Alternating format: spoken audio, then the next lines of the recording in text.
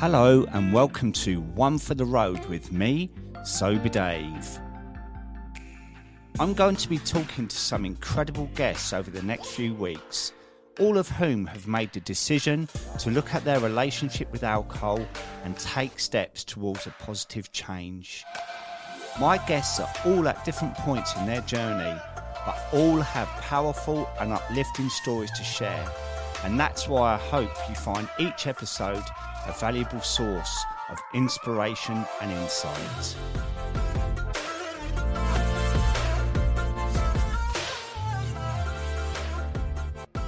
On today's One for the Road, my special guest is a burn survivor, a mental health advocate, and a real inspiration.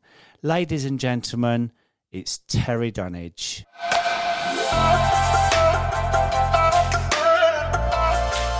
Hello Terry, it's an absolute privilege having you on my show today, One for the Road. I honestly feel so honoured that you've agreed to join me. How are you, mate? I'm good. I'd like to say hi, David. Thank you for having me on, mate. I know we've done something before together, but I looked forward to this one because you're someone I held highly. Thank you so much, mate. Well, I normally like to start actually where you grew up, what was your childhood like, and move from there, really. Okay, so childhood, I was born in Hammersmith, Queen Charlotte's. I think I was as a baby was in Chiswick, then moved to Norfolk, Middlesex. I think I was around about 4 or 5 then. So I lived on the Wood End estate, started off on there, a council estate in Norfolk, on the borders of Greenford. And I think we were there till I was about 7 or 8, and then moved to the Wireless estate on Lancaster Road in Norfolk. And that was pretty much right for up till probably 2007. Growing up from there, my mum and dad were divorced. They got divorced. My dad was an alcoholic. Well, he had an addictive nature to anything he was doing because he's had a few addictions. My mum, through the breakup, went for a bit of a breakdown, I think. And then she got with a tattoo artist, living a rock and roll lifestyle, drinking and doing drugs herself. So there was me and my twin sisters. They were sort of staying with my mum's friends. I was rebelling because I was young, so I was getting into all sorts. From middle school onwards, I was getting into trouble. From there, from getting into trouble, so then I went to live with my dad, I believe, because I kept wanting to live with him on my own choice. And I think my mum was too busy partying and doing what she was doing, so she thought, well, it's a good idea, let him deal with you. Went to live with my dad. That was a whole nother ball game. I had all the freedom I wanted because he was an alcoholic and a womanizer. So he used to run a football team, Parkfield Youth, where I used to play football. With the likes of Richard Langley, Jason Roberts and all that. I used to play with them. And my dad was just womanising all the parents. So we had a B&B because he took custody of me. He took full custody. We got a B&B and he was never there because he was off drinking and he used to chain smoke. Because that's what I remember. So I had to, from about 12 years old, I was on my own in a B&B. I used to have to rob the breakfasts to have dinner and lunch, because I was like the trampy kid at school because I had nothing. And my dad really was on another planet at the time. From there, I got sort of the people got involved. This is other parents on the football club. So back in the day, you used to get like a book, didn't you? You know, like a child maintenance book where they used to sign it, didn't you? And used to get your money for you. And someone took me on, another family took me on for this book. For no other real reason, because I'd like to say there was really amazing people when I was basically in care.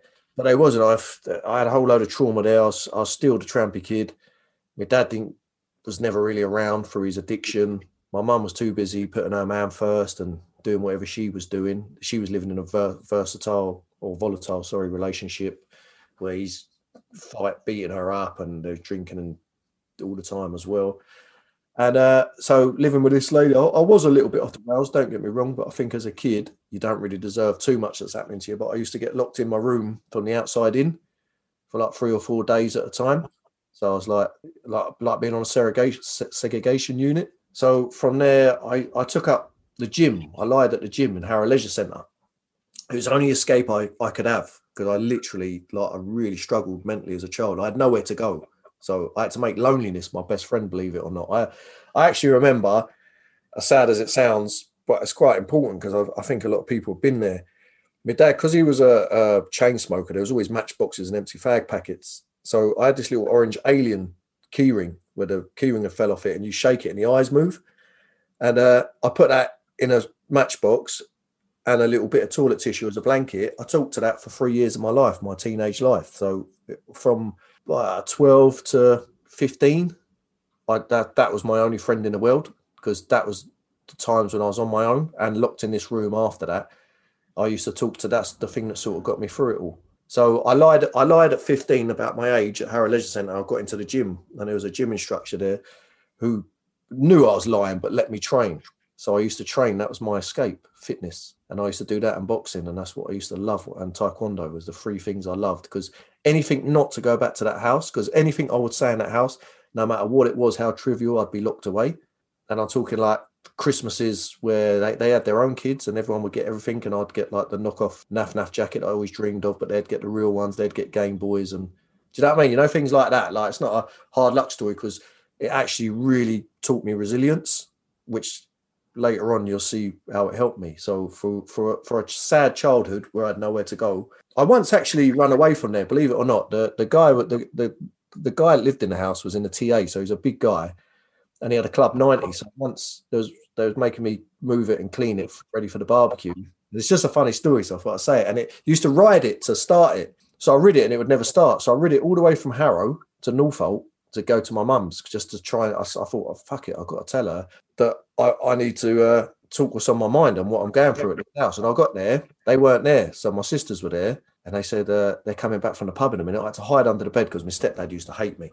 So I hid under the bed, and he knew I was there because I see this Club 90. He looked for me. He actually beat me up, broke 2 of my ribs. And I had to ride this bloody thing back and get locked away again for 3 days in this house for the privilege of riding his bloody Club 90 around the thing. So, yeah, the funny story of that is what I'm saying. When you tried to, this is how, bad it was. You tried to escape, to actually, you built the courage up, think, you know what, I need to talk and get some help here. But there was no, believe me when I say there's no help there. So, yeah, so I sort of made loneliness my friend from a child. I imagine that the gym, though, when they knew that you were lying about your age and they accepted you into the gym, that the acceptance there must have been so strong for you, because quite of your childhood was surrounded by rejection, wasn't it? Of being locked away. And yeah, I think that was like, I can't never forget the guy's face, like when they that. And that's what I think, like you said, because it was acceptance, and it was someone that actually gave me a break. You know what I mean? That actually, my taekwondo teacher, because as a kid I used to watch Bruce Lee films, and it was the only fantasy I could outlive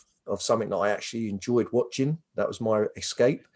And the gym instructor, or he weren't, I think he like whoever's, he was on the desk, so he was like a manager or whatever he was, a trainer. I don't know what his position was, but he'd check your membership when you went in and whatnot, and still be training people. But he used to see me walking, because he actually said to me, he said, I see you walking home tonight and you was shouting out, swearing and that.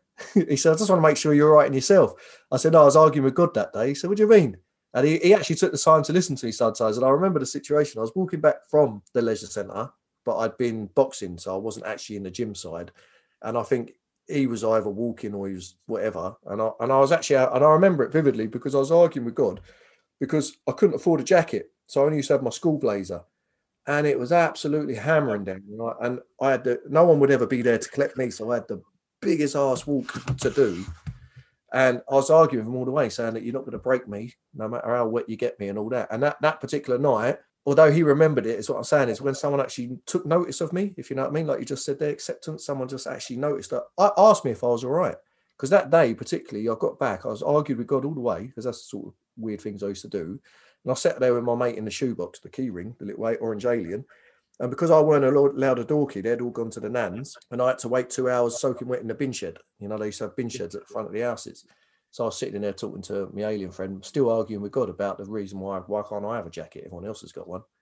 So, but yeah, the acceptance of him was, you know what I mean? He actually realised a couple of things, and that's things that I still remember now at 43 years old. I can't forget it. Probably gave you the foundation of who you are now, which we'll talk about later. But yeah. So what happened after that, Tel? So from that, I went to done the usual things. I've got an apprentice builder with a friend of a friend, done quite well. That quite enjoyed, like just being around people. I think, the banter, yourself on the banter of it all was a bit like, now I found sort of a purpose or a life. And from that, I started trying my hand at loads of different things. I had a van. I was a man in a van. My dad was for this company, and I got in with him.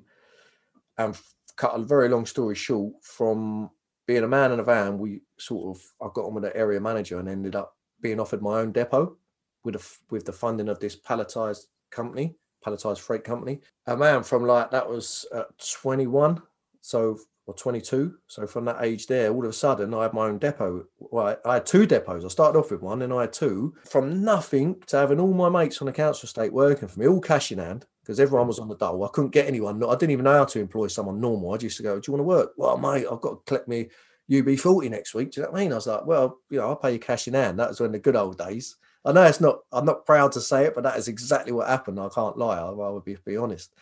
Next thing, I've got my mate on tag working there. Everyone's working there. They're doing all the delivery. Like my mate's on tag doing a delivery to Wormwood Scrubs. We used to deliver the biscuits there on palletized freight. That's how it was. Comical times. But on the good point of that, all of a sudden, I was turning over like £3 million a year turnover. So the profits was unbelievable. And I bought Chris Evans's Ferrari that he bought for Billy Piper, put 1,000 red roses in it, the 360 Medina. I was driving around the council estate doing 50 grand's worth of damage over the speed bumps in Ferraris, and drinking in the Greenwood. You know what I mean? People like, it was unbelievable what we were doing, and everyone that was worked for me was getting looked after. We had a speedboat down in Rye that we used to go out, jet skis. Like the area managers used to come up. Yeah, this is how council estate ghetto he was. They used to come up for big meetings about tackling other areas, and we'd be on the sand dunes on the quads, come back all messy and sand in our hair and all that. Like, you're an hour late. So sorry, mate. That's how ghetto. That's how ghetto he was, but.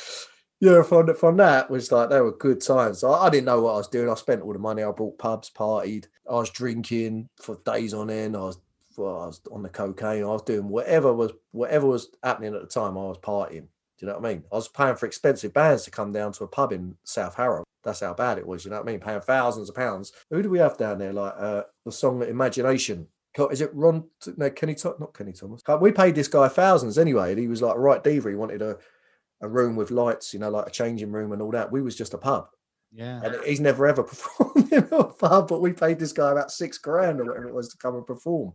Filled up the pub with all the council estate people. It was an unbelievable night, that was. But, I suppose it's such a contrast to what you had before, though, wasn't it? Yeah, from nothing to being able to have anything you wanted. Yeah. But I was never going to be able to hang on to it, though, because I was a kid that never had nothing. So if you give me everything, then I want it, then I could have it. You know what I mean? Like that Ferrari, I literally, as mad as it sounds, I went to Cosa Rosso in Park Royal and I bought it cash. And the French guy, when I went in there, I'm in my work clothes, transport clothes. He said to me, I don't think can I help you? And I said, yeah, I'm looking to buy one of these Ferraris, because I didn't buy the 360 first. I bought that second. I bought a 355 first, Spider. And he's this French guy said, no, I don't think you want it at the other car garage next door. I went, no, I want to buy a Ferrari. And I had like the satchel with me, like full of half the money. Because I used to have to pay everyone in cash. Every week I pull out like 40 grand in cash out of the bank in that West to pay all my wage bills, and then tuck away like 15 grand myself every time. And in the end, I said, can I speak to the manager? The manager come out and I showed him my money, and the French guy had to make me a coffee and deliver my second car down to Rye, Sussex for me. But it was amazing when you walk in there as a kid with all tattoos, gold. Yeah. They didn't want to know you. But yeah, I brought that cash. A bit like the scene in Pretty Woman with Julia Roberts. That's it, yeah. They looked you up and down and thought, what's he want? Is he here to clean the toilet or something? And you had a satchel full of pound notes. Yeah, I had 74 grand in it, yeah, to buy a car. And Julia Roberts was a lot more prettier than me, though. I don't know.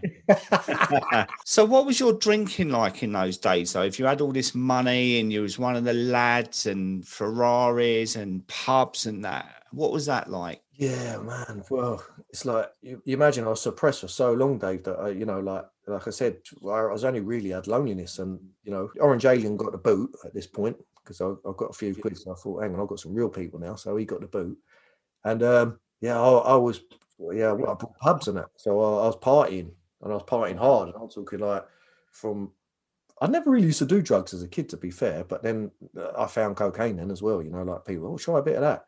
That was it then, wasn't it? Like I was out for 3 days, benders, drinking, suicidal for 2 days afterwards. Do you know what I mean? And I was drinking, partying, womanizing, unbelievable. Well, I ended up with kids from all different relationships, from coming from a broken home myself, something I never wished to do.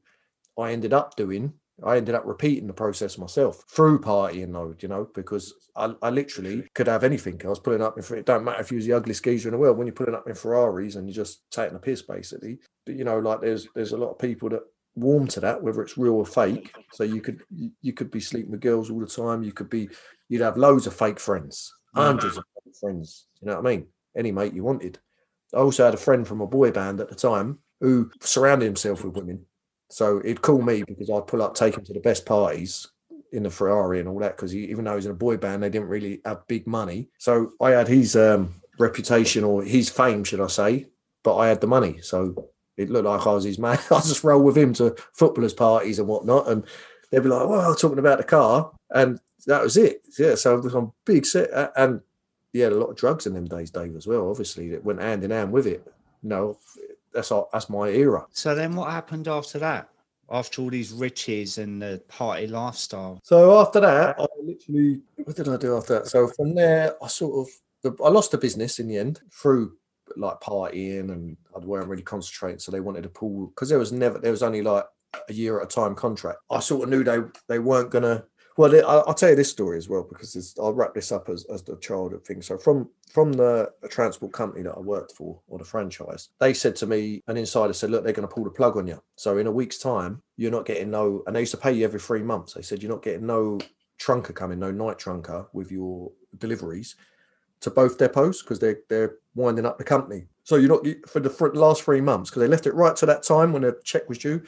So we was about 60K waiting to come in, maybe a bit more. I can't remember. I think it was about 64K, something like that. And so I was heads up that it weren't coming. So, and I only tell you this story not out of showing off, because it's not a show off story, but it's ultimately just to show you my mindset. Do you know what I mean? That you wouldn't get one over on me. And they sent the night trunkers for the last delivery, and I didn't send on. All the lorries were leased by this company on my behalf, so it cost them like thousands of pounds a week. So what I did was, I took the lorries. I took all the freight on my lorries. I delivered it to a shore guard company, where you store it, a storage company. And I hid all the lorries, parked them up. Now, 3 days later, we're not trading. They're ringing us. Where's all the deliveries? No, we're getting all these complaints. The deliveries ain't going out. I said, when you pay the money, then we'll do the deliveries. Where's the lorries? I said, well, the lorries, you can have the keys to them and the location once you pay your debt. So we went all the way up to the main office, 2 hours drive. We were sitting there, and it was all at loggerheads around. And I'm bearing in mind, I'm sitting there. These are big top wigs. Me and my business partner, I have 2 workers. We're just council estate kids, and we're young. Do you know what I mean? They're looking at us a bit like, what, these idiots? But we had them a bit like short and curly.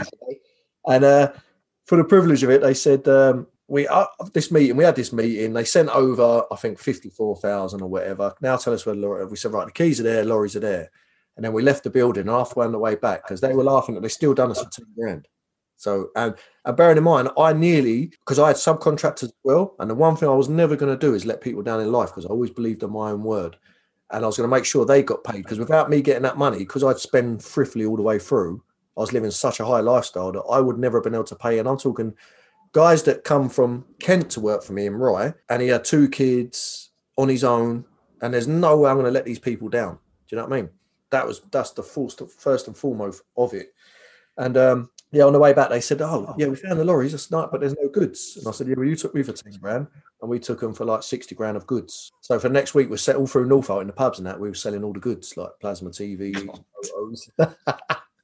Bottles of scotch. I know it's a funny story. I know it sounds so wrong, but if you really understood how a big company tried to take down, not myself personally, because I was earning money, but it would have had a knock-on effect to so many people like my people, the working class people, and that's one thing I've always been protected of. Well, not everyone agree, but I think fair play to you, Tel, because being a man of your word in life is so important. Yeah. So after that, when did you decide you wanted to move? So from there, I went back into the building game. My mum was going to sell her house, because by this time as well, like, I've sort of built up a relationship with my mum and dad again now. Do you know what I mean? I was living on my own from 15, so I'm back working now. My mum's thinking about moving to Devon, and she said to me, why don't you get yourself on a property ladder and buy my house? So this is like our childhood house now. So I thought, yeah, it's not a bad idea. So I didn't even know, like if I could get a mortgage, but we went through the scenario, had a mortgage advisor, got it all done. She gave me a house cheaper.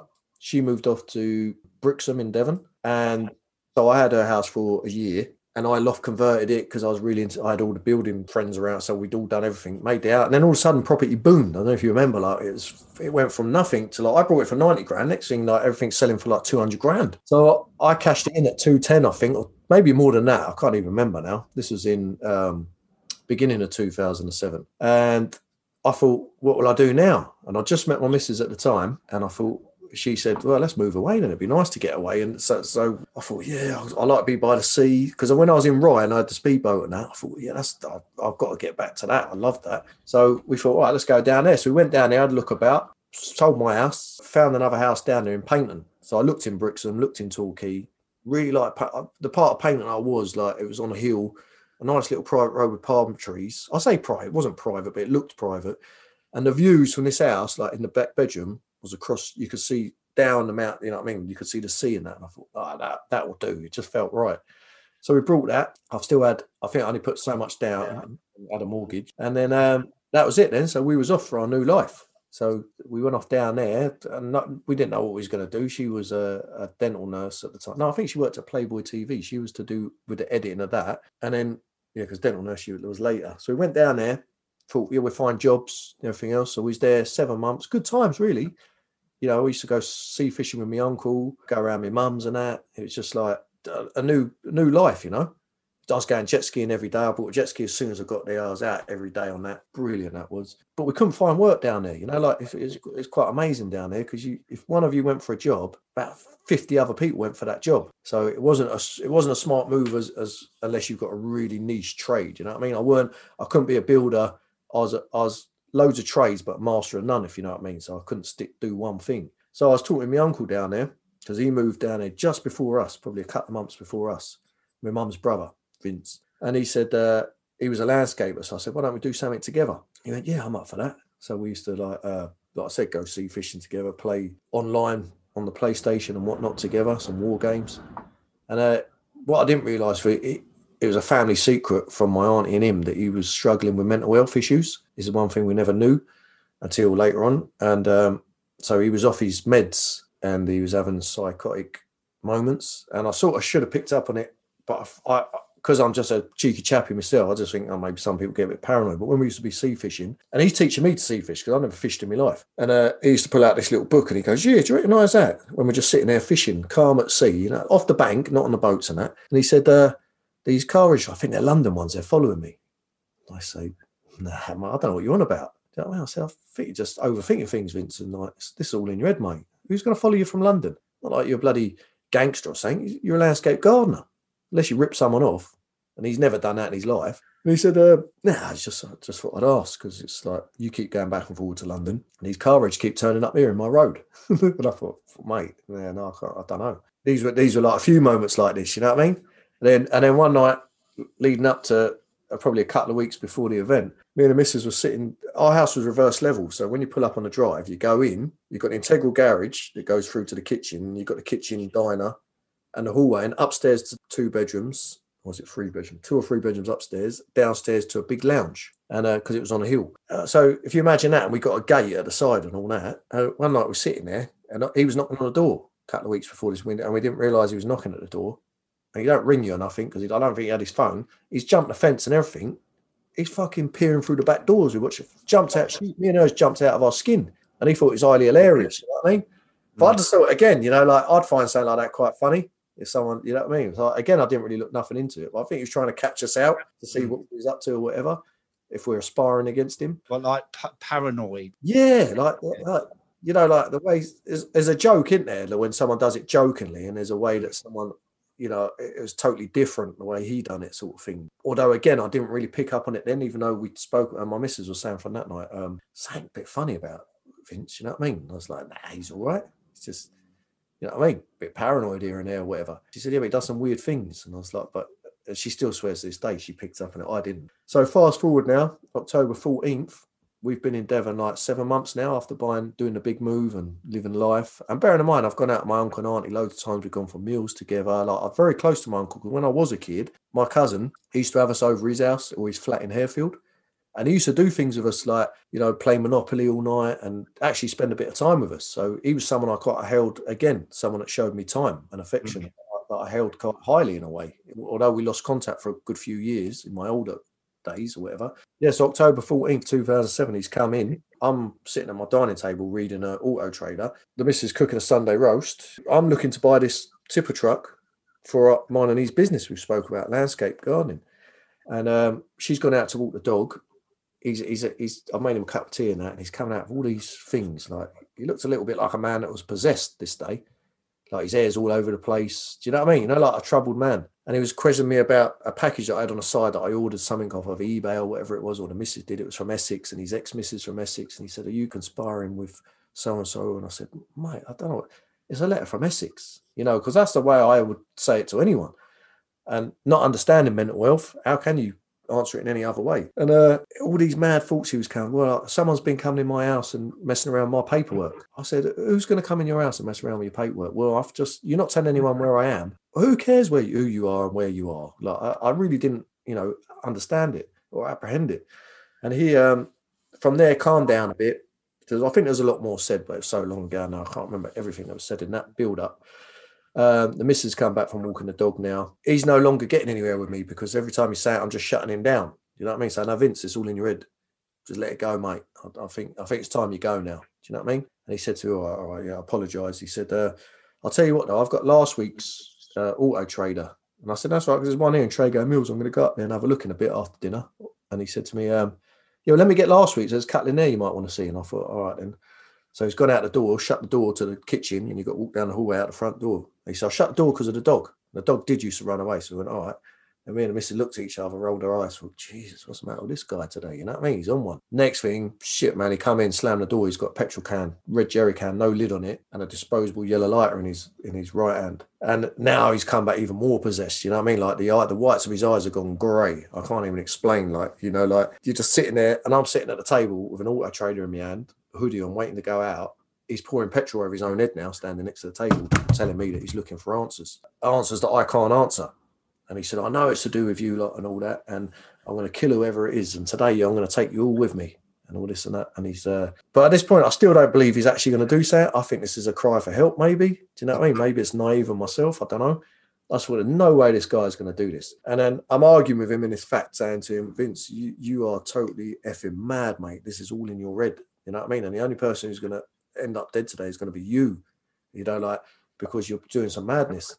He threw some petrol then over the table that splashed up me, and she's gone to go out the integral door because she's sitting by this. "I'm going to let the dog out." He said, "You ain't effing going nowhere." And he said, "And you, it's definitely something to do with you and all." And he went to go for her then, whether he's going to throw petrol or what, I don't know. So I've had to step up. I grabbed him. We're both in a fight. Bearing in mind there's petrol on the floor, he's poured it over his own head. I've got wood floor in my kitchen diner, and we're now wrestling, fighting, but he slipped. And bearing in mind, he was quite a stocky guy as well. So lucky enough, I'd say lucky, but none of it was lucky. But it was lucky for me that he slipped on the petrol, so I fell on him. But as I slipped on him, he knew that she had already got out because I said to her, "Fucking run." So she's gone out the door. I heard the door sort of shut or make a noise. He smiled. He's trying to spark this lighter. The lighter's not sparking, not lighting, but on about the third or fourth spark. And he's grinning at me as he's doing this. It sparks and it's like a bomb. I can't even explain it. I've never seen anything like that in my life. I've seen someone set fire to petrol when you're young, but never ever. It was like a fireball that was like something out of a movie. It was unbelievable. But in my house, literally, I couldn't see through the fire, and I'm breathing in fire and smoke. So you can't breathe because it's burning your lungs. Everything's burning now. And the only thing I could see, my patio doors up there was a set of patio doors with a metal rail. There was no balcony because I'm on the first floor.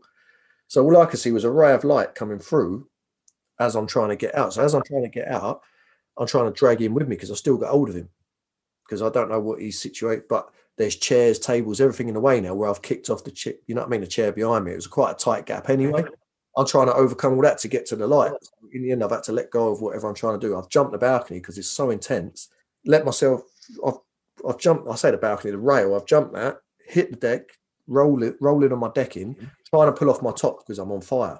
Pulled my hoodie off, pulled my t-shirt off. I'd had Adidas tracksuit bottoms on that were like a shell suit material. I've literally got a waistband left of that, my socks, my trainers, and my pants. Because everything that's burnt away, it's melted, like most of it's melted to different parts of my legs and that. All my hair's gone.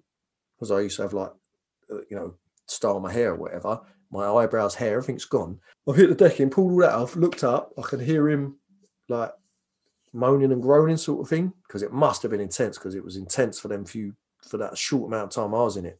So I run back up through the house, through the bottom, through the living room, because obviously our patio doors were open downstairs. Back upstairs, see the kitchen door shut, ran out the front, the garage doors open, because I wanted to check the missus got out. And I couldn't find her, so I run next door to our neighbour's house, and she's in there, and she's like, "Oh my God, what the fuck did he just do? Like, what happened to, what's going on?"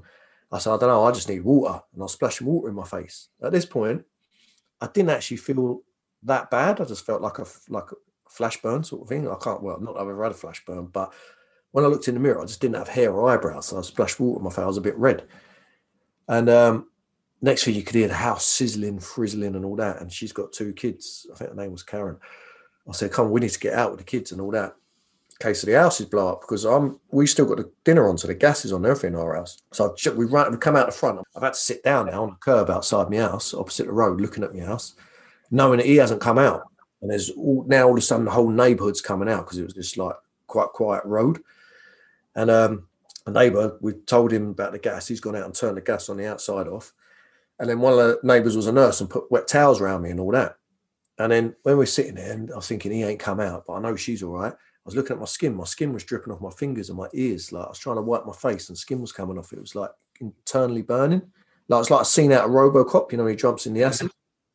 And then I started to feel a bit weird. Then I thought, like the little anxiety starts kicking in, thinking, "Well, shit, this ain't normal." You know what I mean? And I was a little bit starting to feel a bit cold. And then the ambulance came and everything else. They put me in the ambulance. They shot me with morphine.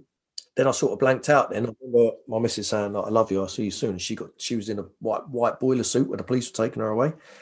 And then they rushed me to Torquay Hospital. Then I got to Torquay Hospital, and all I remember was my dad was there, because my dad was staying down with us at the time, but he was working. I think he was doing a part-time job or something. And he was there. He was the only one there I could hear, because they had me in all these big tents, like in a bed, but with a big tent over me and everything. Everyone was rushing around. That's all I remember. It was mayhem, but it was all nurses around me. And I was like, my body was shaking. I couldn't stop my body from convulsing on its own, on the shock. And I just said to my dad, "Tell my kids I love them," because I kept seeing the light myself. When they say you see the light, I know it sounds cliche, but I kept like, even with my eyes open, I could just see pure white. And I just thought, man, and all these nurses running around, I just knew I weren't going to, or felt I weren't going to make it. And then I don't remember nothing from there, where they rushed me off they tried to get a helicopter, but couldn't get one, because it was the end of the summer. I think it's so busy. They rushed me in a hospital, ambulance to the Bristol French A Hospital, which was, I think, an hour and a half, 2 hours away. And next thing I remember being in the hospital, but I couldn't see, and I could hear loads of people around me talking to me. So I was talking to them. I thought I was all right, but I'd swollen up. Like my head was 5 times its size from the internal burning and the water retention of the burns. And my body, people said they came in to see me and walked straight past me. I was unrecognisable. I looked about 22 stone. And from there, I don't really remember too much, because they had to put me in a drug-induced coma and work on my skin, like skin grafts, taking skin from my thighs, rebuilding my arms, because I'd got 48% burns. I can't remember what they're called now, but proper deep burns. And they had to rebuild a lot of me, like my neck, my hands were burnt, my face was badly burnt. But there's only so much they could skin graft, which was mainly my forearms, probably from the hoodie burning me, and my neck from the flames going up. And that's where my road to recovery really started, I guess, because from there, I was a drug-induced coma for, I think, up to 6 weeks, I think. Yeah, 6 weeks. And then I just remember waking up out of the coma, just staring. I was in ICU and I couldn't move because I haven't walked. So and I'm wired up to every machine, because I caught every superbug whilst I was asleep. A lot of things went on whilst I was asleep that I don't actually remember. But as in, I died twice. Or not that I died, but they read my final rites twice, that I weren't going to make it, basically, that they're going to have to turn everything off. So everyone had to get called up, go to the chapel arrest, and all write in the book for me and everything else. And it was only the second time he'd done it, and my sister kicked the priest out. She told him basically, like, she said, she's not religious, but I'd never swear at a priest in my life. I told him to F off out of the room, because he was trying to write me off. And it was only an old army surgeon that was there, who was my surgeon at the time, Bristol French. They decided to turn me on my front because I had MRSA, C. diff, pneumonia, and it was the pneumonia that was with on top of the burns and the smoke, the shadow on the lungs of the smoke inhalation. He turned me on my front, which made me survive because he used the back of my lungs to breathe. So that pulled me through it. A bit like what they do with the COVID now. That's what they've been doing with the COVID patients. So that pulled me through that. And then waking up from that, I think they woke me up a few days before. That's when they passed me a mirror and that, man. And that's like, I had this a guy that was always at the end of the bed. So for the 3 days, or it seemed forever, it was only probably a few days, he was always reading this book because I couldn't do anything because my hands were in splints. I couldn't talk because they had a tracheostomy in me. They had to release the balloon for me to talk. So I had to point at letters. So all I could do is literally sit there, watch a big clock at the end of my bed, because now I've got insomnia because I've been asleep for 6 weeks. So I'm just counting the time on this clock, seeing people coming and going, pointing at letters, getting frustrated that I can't talk and can't do anything for myself, and watching this male nurse reading bloody, of all things, Red Hot Chili Peppers lead singer book. I must have looked at that guy on that cover for how many times over the weeks, and he was talking to me and he said to me, do you want to like see yourself in the mirror? And I nodded and he passed me a mirror, man. It's like I'm not saying I was a pretty boy. I was just happy in my own skin at 28 years old. You know what I mean? Up until this point, because I was 28 when this happened. And a monster looked back at me. It was like a scene out of a Freddy Krueger movie or something. That's the only way I can explain it. And I just thought, that's a whole new thing. How am I going to live? Do you know what I mean? How can I live looking like that? And I'm thinking this while not being able to talk, not being able to move, can't even walk out for a bit of fresh air. Literally in this position that you're in, you're stuck in. Now you've got to deal with whatever it is. No matter what your emotions are, this is where you're at. Then, what, a day or two later than that, I wake up again out of my sleep. I got my sister and my ex there. And I'm thinking, that's weird. Because obviously I know I've got my missus and that. I'm thinking, why are they here? But they're both crying at the end of my bed. And I thought, oh, man, I'm not going to make it now. Do you know what I mean? It's weird enough that she's here and they're all crying. And they said to me, I've got something to tell you. And I said, oh, all right, go on in. And I just thought, I felt pretty, you know what I mean? I've been asleep and that, but I didn't feel like I was on my way out just yet. And then, and then they said to me that I lost my daughter. She had died about 4 days ago. But the nurses and that advised my family to bar the ex from the hospital from telling me, because I was in such a bad way I wouldn't have pulled through if I'd have had any bad news the minute I'd woke up. It was bad enough them telling me then, but the family wanted to tell me. And that I can't explain, Dave, because to sit there in that position, I'm trying to deal with being disfigured. I'm trying to deal with like my uncle trying to kill me in my own house and not being able to do anything for myself right now. Don't even know what's going on, what I can and can't do anymore. I'm being fed through a tube. And then now they're telling me this. Now I can't even grieve. Do you know what I mean? For something, I can forget about all my problems now, but I can't grieve because I can't even go, I can't just have a minute to myself, go and walk, you know, like what you'd want to do. Do you know what I mean? So what they did do, this particular nurse who was, like I said to you with the Chili Peppers book, sorry, because I can never remember their names. It's so long ago, man, but I have to just describe by memories of what I remember. And he said, listen, let's take him on it, because also I was addicted to the oxygen machines for whatever reason, or I needed it because of my lungs. He said, I think we should wheel him outside, the three of us, put him in a wheelchair, take him outside for the first time. They took me outside. I'll never forget it. Like, I thought I'd missed Christmas and everything. It was Christmas decorations everywhere. I thought, Christmas has come and gone. Like, it felt like I was there forever. They wheeled me outside, and this hotel, it's like an old army hotel, you know, like where I was staying. But I just remember coming out for the first time, smelling that fresh air. Although I've just been told the worst thing in the world, and I'm trying to deal with a lot of things, I never forget the smell of fresh air. Like, I've never smelled it like I smelled it before, and it was like a misty night, that rain in my face. It was like pure heaven.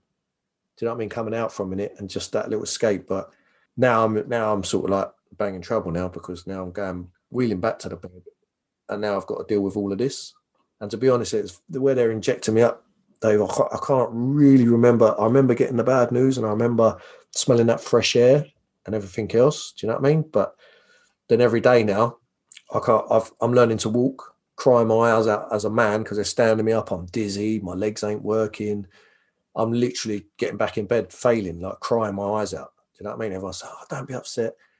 But I can't even walk. Do you get what I mean? You know, like as a 28, you've walked for 28 years. Now you've got to learn to walk again. It's hard. People that's been in a position would understand if you've been laid up on your muscles, because I deteriorated down from a 12 stone, 11 and a half, 12 stone average man. I went down to 6 stone just from being in a hospital bed, laid up for 6 weeks. That's all it was. And obviously not eating, being fed through a tube. that it's a hard thing to explain that, but I think it's an important thing because I think a lot of people must go through that and will understand that's a whole nother battle in itself. You know what I mean? There's all these battles going on with me right now, but that was one of my things that amazed me the most, of how strong you have to be to try and push through that, like, because it really rips you apart as a man, or as a human being, should I say, not even as a man. So now I'm going through my therapy. They're talking about, like, obviously weaning me off the oxygen, because now I've got a funeral. I've been told, this is maybe like a week later now. I'm doing all these things, grieving, still in ICU. They've now put me in a room now on my own. So I've come out of ICU. Do you know what I mean? So one achievement, I'm out of that. I'm doing my physio. I've still got all the machines going on, because also at that point, from everything, I seem to remember them dropping me off the bed, but I had a catheter in my bum. And whatever happened, they were changing the bed. They rolled me too much, or I fell to one side. They ripped the catheter, and then I had to go back in for more surgery because they ripped a main artery in my bum. So fucking the whole, it was like a blood scene in the bed. Do you know what I mean? So I'm on my way to trying to get myself back to me. And all of this, I've got a funeral now, like, it was just before Christmas. And I'm trying to gear up. I'm trying to find the strength to, like, there's no way. I haven't got to say goodbye, because that's one thing you're dealing with grief. There's grieving, and then there's never getting that opportunity to say goodbye. Do you know what I mean? Never. You can't get back them last moments. So I don't remember her visiting me because I was in a drug-induced coma, but my ex brought them up to visit me. But ultimately, now I'm hating my uncle even more now. Like, I know that he hasn't survived because they've told me. But now you've took something from me that's so important. You know what I mean? Take my looks and take whatever else. But you took something that I can never, ever get back now.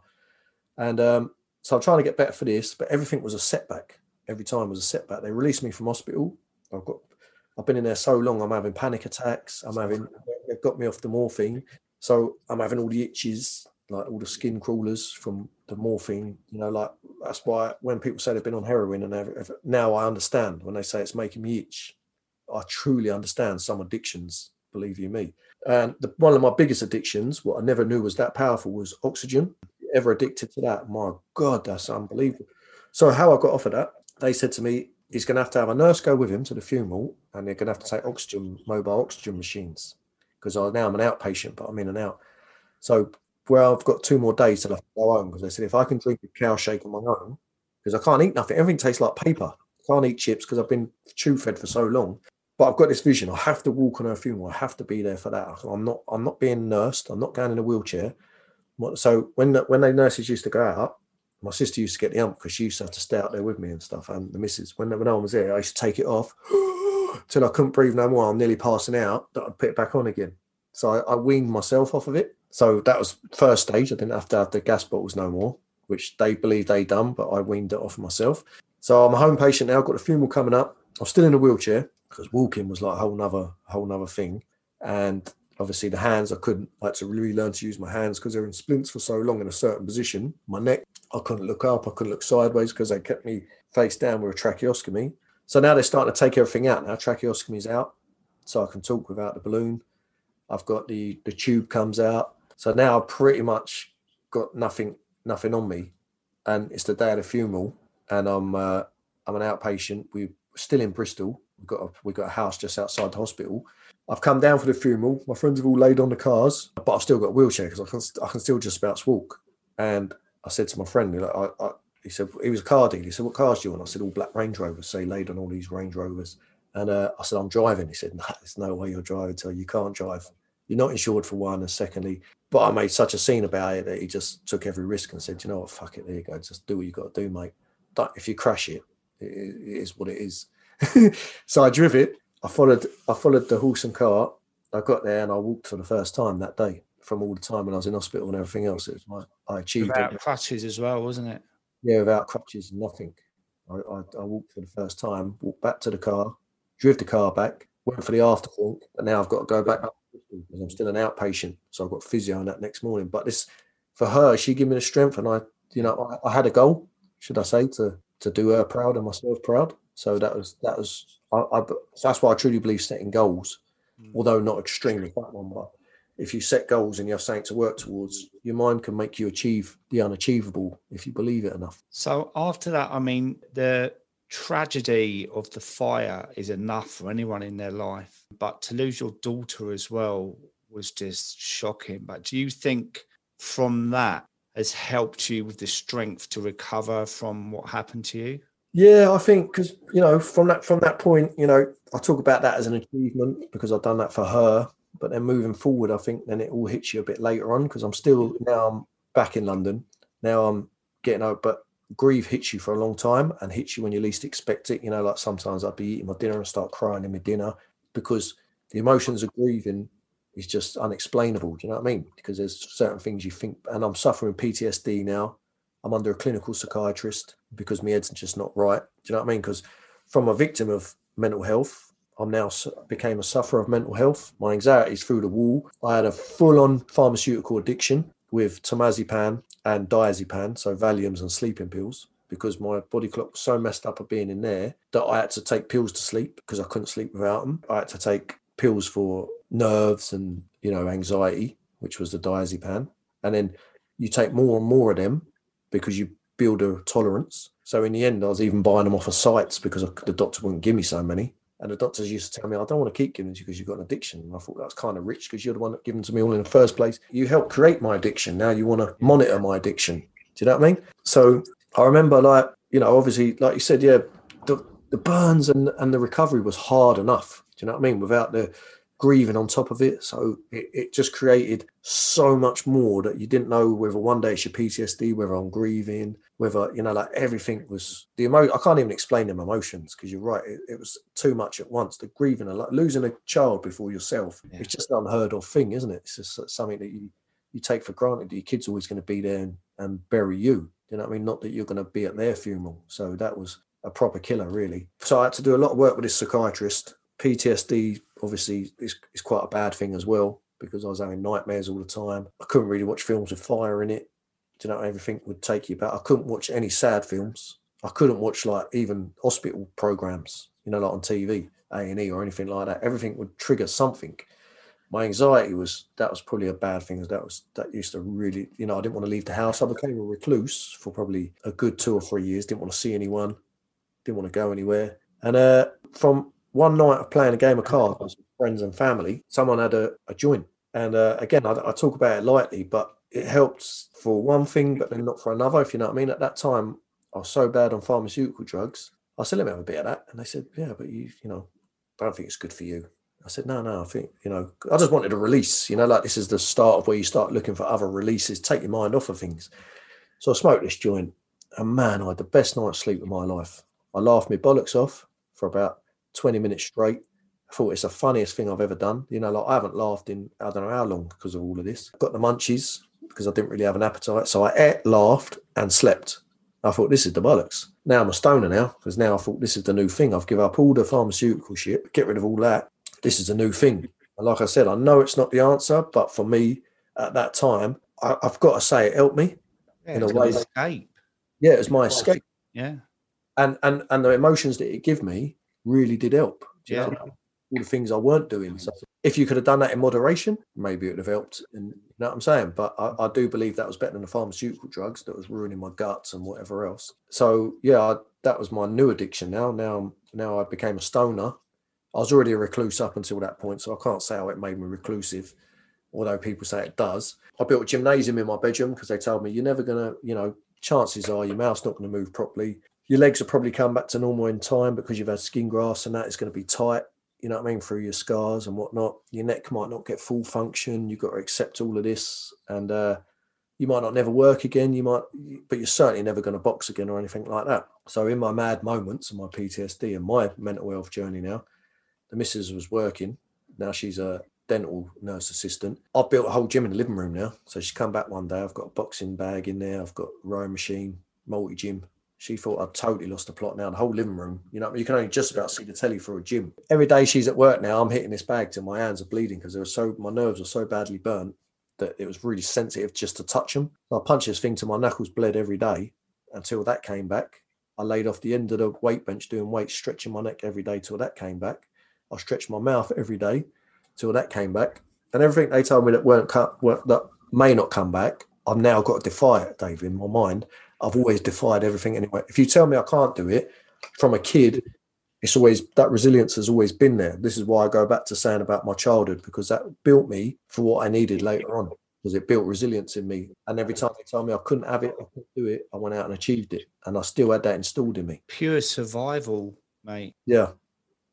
So what about the boozing? Did that go alongside with the drugs? Yeah, so from smoke, when I say maybe 2013, something like that, I started going out with my mates again. They pick me up. Do you want to come up the road? And yeah, come out, because now I'm starting to get out a bit. Do you know what I mean? Because I'm my sleeping pattern's a bit better, and I'm still smoking joints, whatever, at this point. Not smoking them out, just when I'm indoors. I think it was my birthday, for a surprise party for me, which I weren't happy about. Mrs. done it. My mate could come pick me up. And it was me mate that laid on all the Range Rovers. And he's someone who's so busy, whenever you ring him, he's just about to get a call back, you know what I mean? And all of a sudden he's turned up like, I need you to come somewhere with me. And I thought, oh, all right then. And I was all excited, because he one of them friends that excited me, because wherever you go, it was something exciting. And he took me to my own surprise party, which I weren't at, but that was sort of like the start of it. So then I was drinking that night, and a few friends started to, so I was trying to get a bit of a social life back. So I'd go out I'd wear a baseball cap and golf gloves, look like Michael Jackson, like a white Michael Jackson, you know, everywhere I went. And then, so I started doing a bit of that, but I think drink started masking it a bit, so I could go and have a few beers or get drunk, and like even me and the missus would go and have a few drinks sometimes, and then now and again I'd have maybe a little bit of cocaine again here and there. Do you know what I mean? Just because it was around, you know what I mean? It's still them sort of times it was about. And all my lot of working class people, you know, you couldn't go in a pub in my areas without that just being around. You know what I mean? You'd only go in the toilet for a piss and go, "Hey, there's a cheeky one in there for you," and that's it. You think, "Oh yeah, no, I shouldn't," but you would. You know what I mean? And then so I think I was just masking everything then, Dave, because like I said, as you can imagine, with everything that was going on, it don't leave you, it's still in your head. So I was sort of trying to get a life back and probably trying to relive my youth a little bit, but through masking, because when you was drunk, the feeling of being drunk, you forgot about all your inhibitions, didn't you? You forgot about all your problems. Now I could be who I used to be, a character, my alter ego, or who I thought was funny. And you know, don't get me wrong, it was, yeah, it's a right laugh. I think I was actually quite a right laugh, but I'm quite a laugh anyway, but I thought I needed drink to do it. Do you get what I mean? Because I've got a good personality. But yeah, so I done a lot of that. But what that actually led up to in the end was one night I was sitting in the working man's club with all my friends that I'd normally go and play football on a Friday, go and have a few afterwards. I really did have a few drinks this night, and I was sitting there with everyone. I should have really been happy, but then I thought I was having some depressive thoughts, because it was all covered. The drink was bringing back the bad thoughts again, you know what I mean? All the bad memories. And I just thought, fuck it, I actually don't want to be here no more, because I just thought to myself, my daughter ain't here, I'm disfigured, I'm dealing with a lot of insecurities now, because I think, how am I going to hang on to my relationship when I look like fucking Freddy Krueger? How am I like, nobody's going to take me, you know what I mean? I can't walk around without anyone going, cool, what happened to you? And by this point now, I've put a tattoo on my face because I think I'm a warrior in my darkest times. You know what I mean? I think I'm like the white Mike Tyson or whatever I was thinking at the time. And being burnt with a tattoo on your face and a gold tooth and all that, you know, I just look, I don't know what I must look like to people. You know what I mean? I try to do good things and everyone's judging me. And I just thought, man, like I just had enough. And the drink really pushed me to a darker stage of that. And that night, I was thinking about driving into a tree and all that. And my pal, sort of like from back in the day, was an old villain, and I shouldn't even say this really, but he had an old sawn off, and that's what I took in the car with me. I went and got it from where it was, which didn't make people was very unhappy about that. But it was saying that, you know what I mean, should never arise again. But I took it and I texted everyone my goodbyes, and I sat in another pub, got myself another drink, sitting there on my own in the car, and I was literally just toying with it under my chin. It had one cartridge in it, and I was going to blow my own brains out because I totally had enough at that point. And then my friends, a couple of them turned up and took it out of my hand. One went and threw it in the canal, got rid of it. And then all the police had come and all that, because the family had figured out, they'd told the family where I was. But my pals come there and actually saved me from doing years inside. And and saved my life. And then the police come, and I've never really being a Council Estate kid, I've never really had much love for the police, because I was a bit of a rogue when I was young. But I just remember one police officer that was actually genuine. Do you know, like a genuine guy that was like actually talking to me and just being genuine, saying like, you know, I know we're police officers and that. This is from South Harrow Police Station. And he said, generally always here, you know, like if you ever feel like this. And I'll never forget that, you know what I mean? For a policeman to be, I thought that was like, then they don't even exist anymore. But that was a good I took from the night. And from that night, I was sitting there It's quite funny because we all ended up having a drink in the pub, in the same pub I was going to blow my brains out in. Like my rich mate come up there, it's never got the time. So all the people, all of a sudden there's about 12 of us there. And I was just quite happy to have a bit of company, you know what I mean? To think like who was actually there for me. So I guess from going to do something, turn out to sort of be a cry for help. Because some friends that I thought like, you don't really give a shit, do you know what I mean? You're just hanging about because it's a sad story.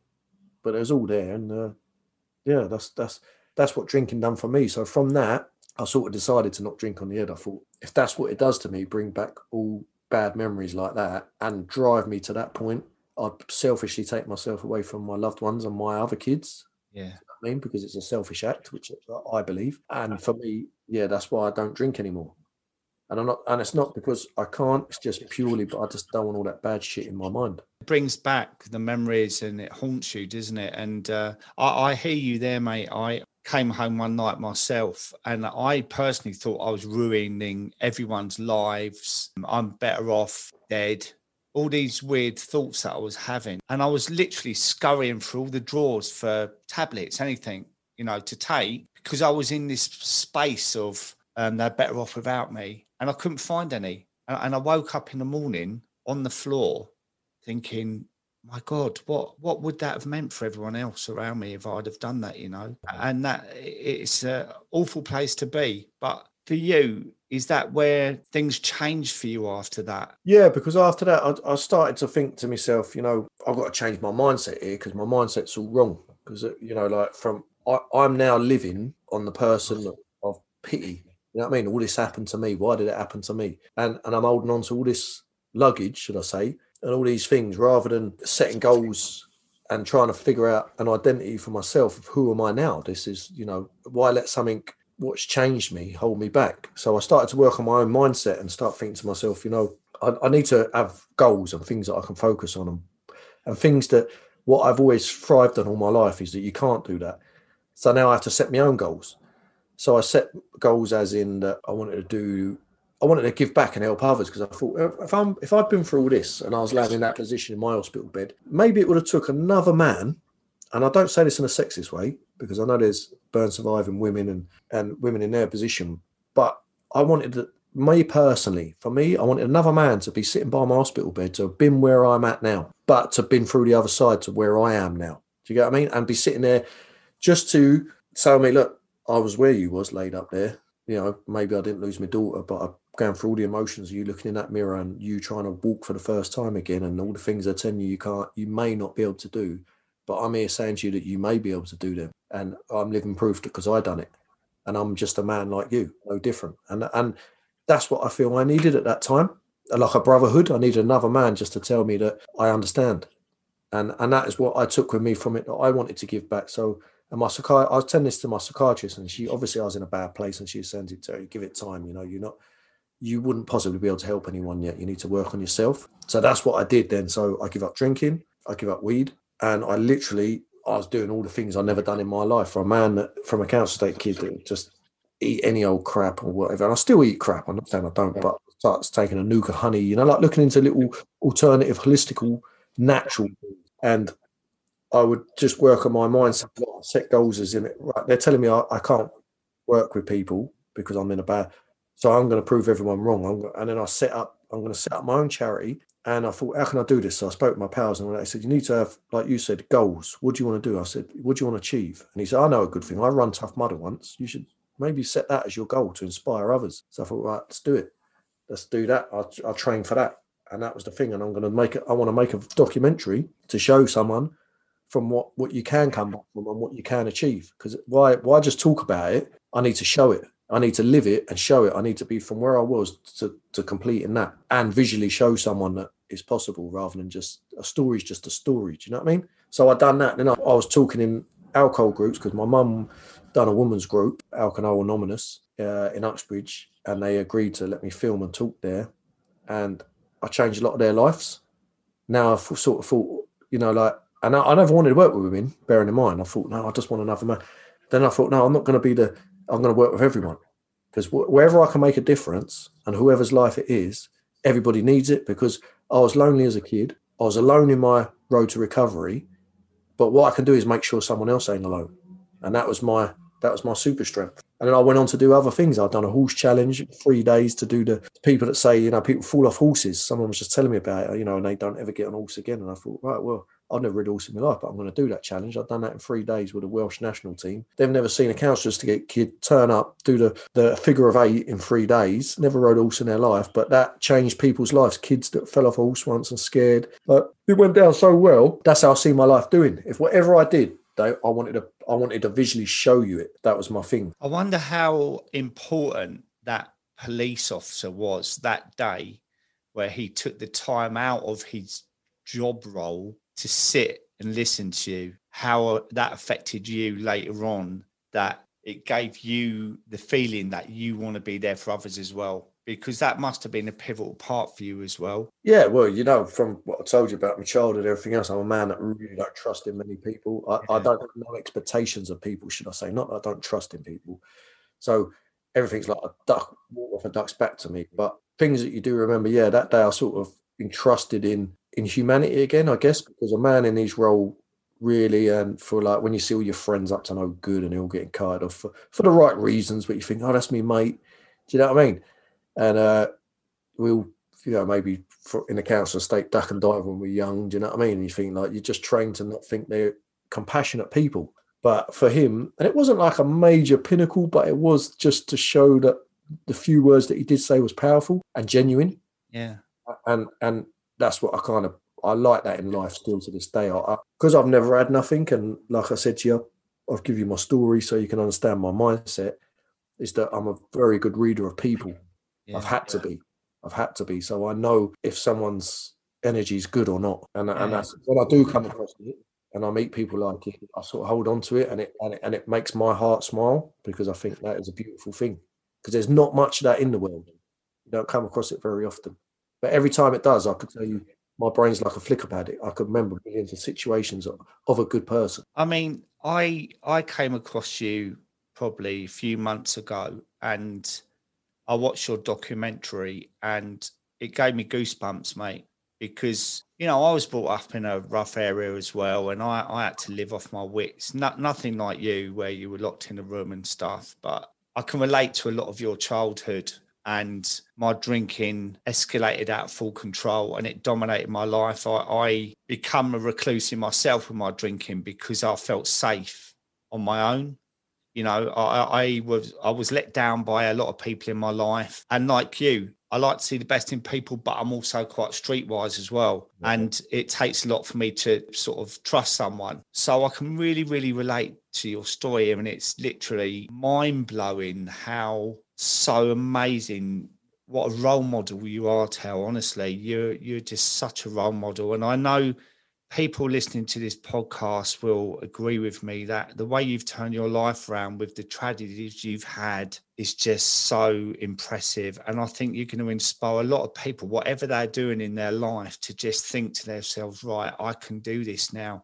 Nothing is impossible. There's a lot of people that are struggling with booze, drugs, whatever it is, gambling. And to hear your story is so, so inspirational. And I just feel so grateful that you've agreed to share it with me today. So I feel so humble around you, and I want to thank you so much. No, thank you. I really appreciate that. And I was excited to do it with you, like I said. And what I like about you, Dave, is the same thing. Is that I always knew that from when we first spoke, that we both come from similar upbringings, because all roads to recoveries are the same. But we can always take something out of someone's life, no matter how small or how big. And I know probably from when I first met you, you're probably the same. We both could have probably, I definitely could have went down a whole criminal life, because it was just there. That I could have found a family in that. And I did venture into some of it. I don't really have any regrets. The only thing I'd do if I could change it was obviously have my daughter here. That's my biggest thing. But if I didn't go down that road I probably wouldn't become the person I have, through the bad times. And that's what I'd say, what you just said there, for people that are struggling with things. This ain't it, some people just think this is it. It's not, because you can be whatever you want to be. And it really is. I truly believe, my father-in-law is in addiction. He owns DDA, him and an American guy. And we talked a lot over the years. And I truly believe, I've done it. I've had pharmaceutical addiction's addiction, right? And quote me if I'm wrong. I know everyone's journeys are different, but an addiction is an addiction. So whether you've got pharmaceutical addiction, a cannabis addiction, cocaine or drink addiction, it's all about our mindsets and just working on the problem and finding your identity of who you are. What do you want to be? Do you know what I mean? Do you want to be that this is it, that you want to, because we only get one life, Dave, as we all know. And that's what I sort of thought, is that although I live to give back, because that's like you said earlier, this is what I really enjoy doing. There's no better satisfaction. If I can help the next man or the next woman, no matter how small or how big, there's not a better feeling than that, because I could never get that. So I'm fulfilling the gaps for if I can make a difference somewhere. And I believe that that's what people need to sit. If you're sitting there at your lowest point, or you're masking a problem, or it's just generally an addiction or whatever, I don't think that's it, man. Because if I thought that was it, I'd have blown my brains out that night and I wouldn't be here now to be helping anyone. And I think we're all loved by someone, and we should all in life aspire to be whatever, because you can do whatever you want to do.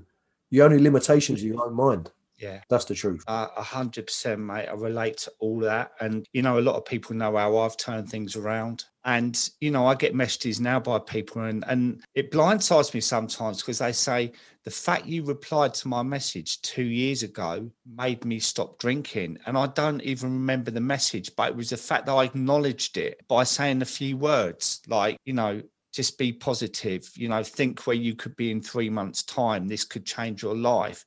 And then I carry on with my day, and that has changed everything for them, but not just them, their families as well, you know, and their loved ones around them, that all their lives were improved by just that one message, you know. So I absolutely hear you, mate. And for anyone listening to this, I urge them to watch your documentary on YouTube called Trial by Fire, right? Yeah, the Terry Dunnage story. And you're rewriting your book as well? Yeah, we're rewriting the book. We're actually re-editing the documentary as well, purely because it's an hour and a half that's on YouTube.